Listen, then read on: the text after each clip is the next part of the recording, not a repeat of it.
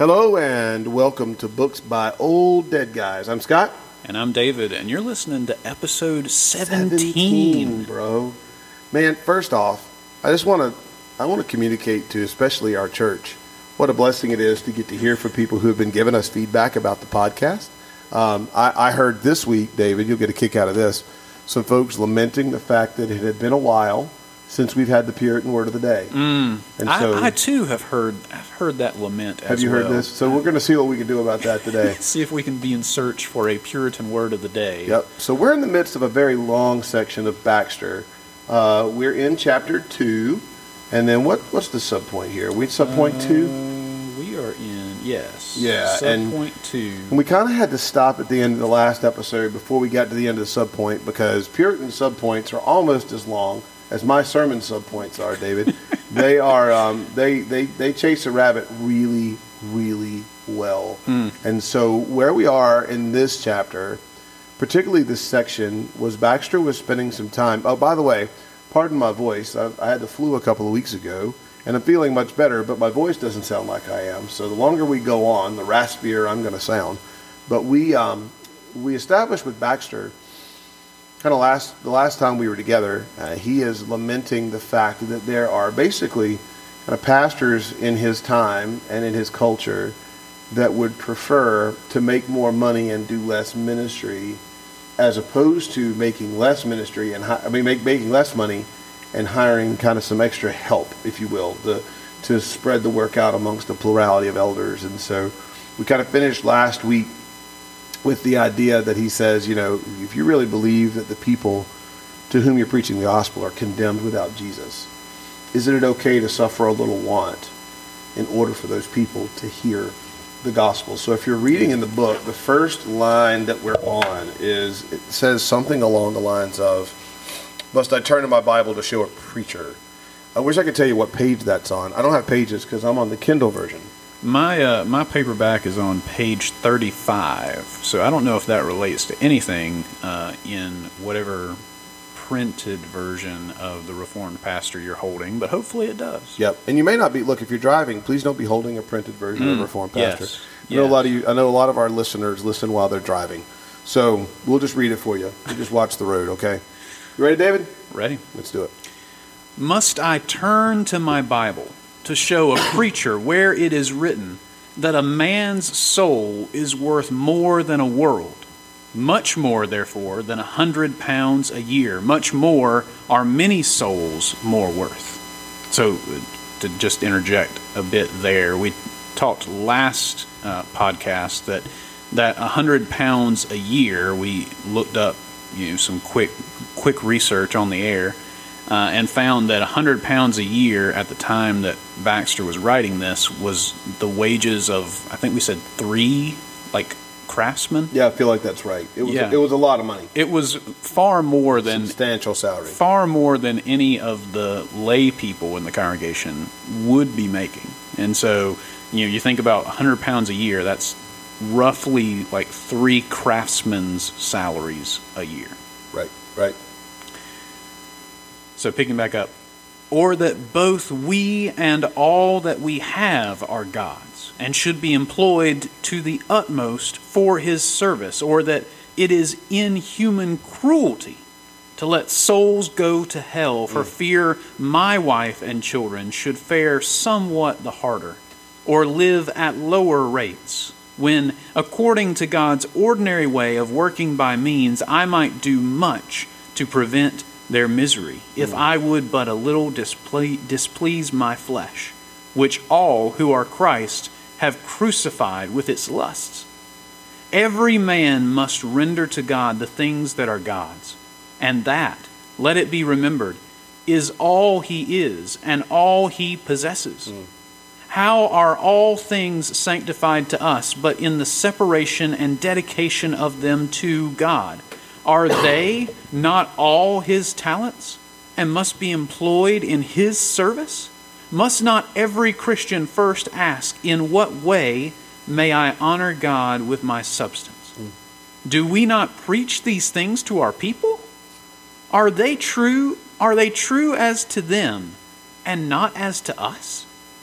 Yea, more, is not the church maintenance devoted in a special manner to the service of God for the church? And should we not then use it for the utmost forbearance of that end? If any minister who hath 200 pounds a year can prove that 100 pounds of it may do God more service, if it be laid out on himself or wife and children, than if it maintain one or two suitable assistants to help forward the salvation of the flock, I shall not presume to reprove his expenses. But where this cannot be proved, let not the practice be justified.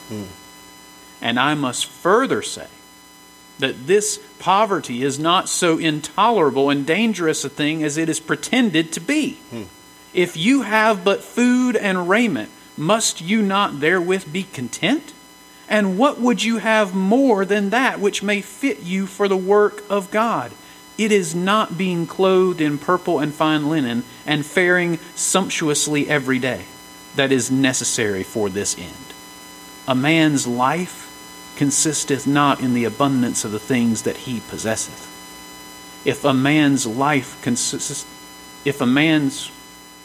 If your clothing be warm and your food be wholesome, you may be as well supported by it to do God's service as if you had the fullest satisfaction to your flesh. A patched coat may be warm, and bread and water are wholesome food. He that wanteth not these hath but a poor excuse to make for hazarding men's souls, and he may live on dainties. But while it is our duty to take heed to all the flock, we must pay special attention to some classes in particular. And I'll pause there because he's about to turn to a different section there. But he has definitely said a lot of things in that paragraph. So first, really good job reading that. Like, I just enjoyed listening to you read it. I think you conveyed the emotion in it well. I think the first thing that stands out in my mind is how he upped the game here, right? If any minister who hath 200 pounds a year. So it's apparently not just that there are guys. So now you're talking about a guy who's living off of what? Six times the normal salary that a craftsman would make, which would have been the average person in his church. And you know, you're just kind of blown away. But there's a reality to that even in our culture, right? And there are a lot of guys in ministry who make substantially more than the people they serve. And, you know, I don't feel like I have to comment on that because honestly, I think Baxter just did for me. Yeah. To which I say amen. Yeah. So, yeah, I think he's hitting the nail on the head, right? Like, is it really worth it? Like, you know, is this really what you're after in ministry? Is stuff and financial security? Like, if you're going into ministry seeking financial security, man, I got some bad news for you. Look elsewhere. Yeah. Yeah, there are a whole lot of other jobs that are going to provide that for you in a much better way. Yeah. Yeah, I love the must not every Christian first ask, in what way may I honor God with my substance? Yeah.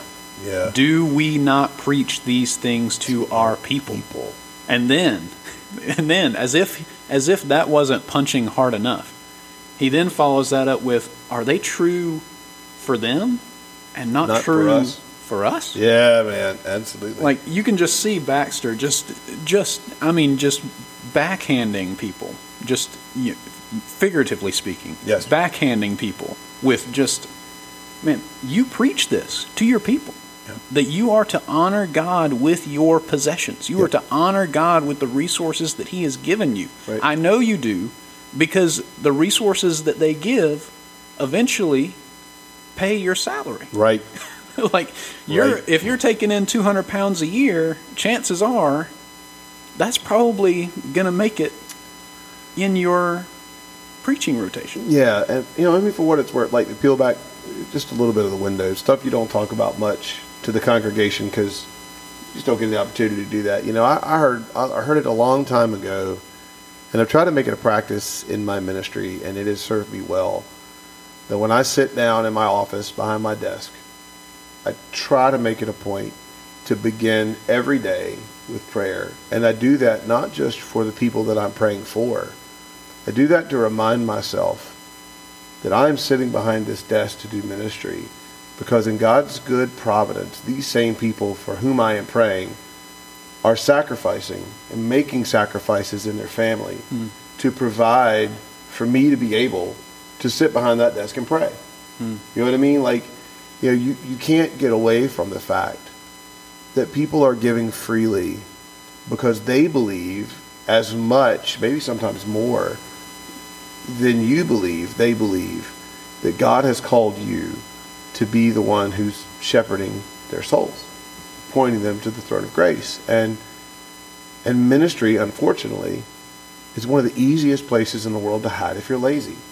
And we don't like it. Pastors don't like it when you say that. I don't like to hear that. I don't like to say it because I don't like knowing that it's true. Yeah. But I heard a missionary say that one time, and so I kind of appropriated that phrase, and I've used it a lot.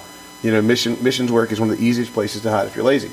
Because you can call anything missions.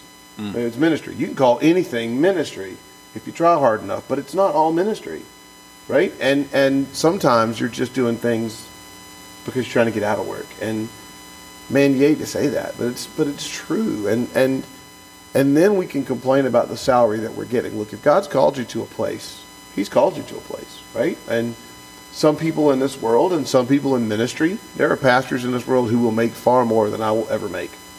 And that's okay, because they don't get the same sort of blessings that I get by being here where God called me. They get the blessings they get where God called them. But when we start to have this unholy sort of ambition to hit X amount of salary or to make X amount of money, then we start to really get into this territory that Baxter's really warning us about, man. Like at some point, which is why probably my favorite sentence in everything you read was when he said, "This poverty is not so intolerable and dangerous a thing as it is pretended to be." In other words, man, there are worse things in this world than being poor. Yes. Amen. And in American culture, that is a foreign concept. It's like the worst thing is to be poor. Like it blows people's minds when we talk about homeless ministry here in our context, right? Man, there are a lot of homeless people that just want to be homeless. And that does not compute to so many people. Because it's not a sin to be content, right? Like I read this awesome quote. I guess we're probably maybe 2 weeks out from Christmas when this posts live, but I read this awesome quote today by G.K. Chesterton. And it was something along the lines of, the irony of Christmas is that every home will spend their holidays celebrating a man who was born homeless.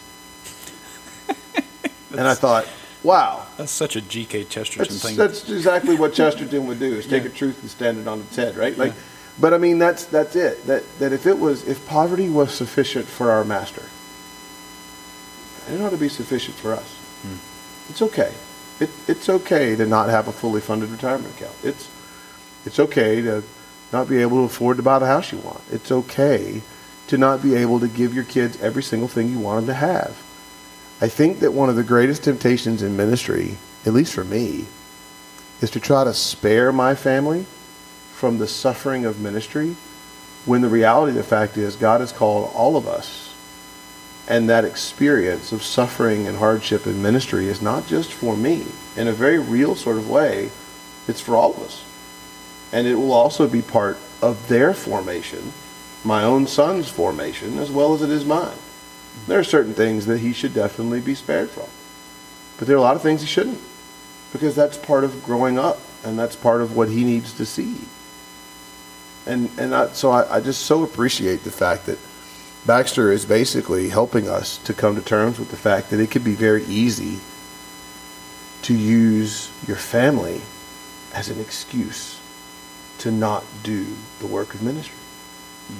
And that's an unpopular thing, because there are a lot of people who go way overboard on that and go the wrong way and, sacrifice their family to the idol of ministry. And I'm not saying do that.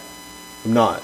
But I am saying there are at least a few people in this world who go on the other side of this, and that's what Baxter is getting after. Like, your family's going to suffer if you're going into ministry. I hate to break it to anybody for whom that is news.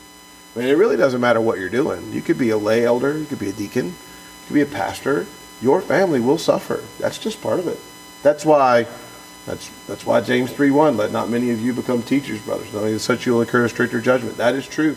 There's also the reality, and we read this in the last chapter, right? There's the reality that we are the ones for whom the spiritual arrows, if you will be pointed most often. And if the enemy can attack anything in a man's life to really cripple him, he'll attack the family. He will. That's just reality. And you can't spare your family from that, because that is still part of God's providential plan for all of you. Yeah. So, well, we got a paragraph done. We got indeed, and quite a paragraph it was. Well, yeah, to our credit, that's like a page-long paragraph. Yeah, it was, and much was said in that paragraph. Yeah, much was said. Well, next time we'll pick up on the subpoint of the subpoint. Yeah, which is the classes that we need to be particularly careful to pay attention to as we're doing ministry. So, man, thank you guys for listening. We are, as far as I know now, on all the podcast outlets that you could be on. Ooh. And so if you can, leave us a review on Apple Podcasts. That would be really, really helpful. Like that helps us in terms of new people finding our podcast. If there's any outlet that you can make a review on, we'd love it if you did that. It's just helpful for us. It's helpful for trying to help other people to get to hear this. We appreciate your support, and we thank you for listening, and we will catch you next time. Goodbye.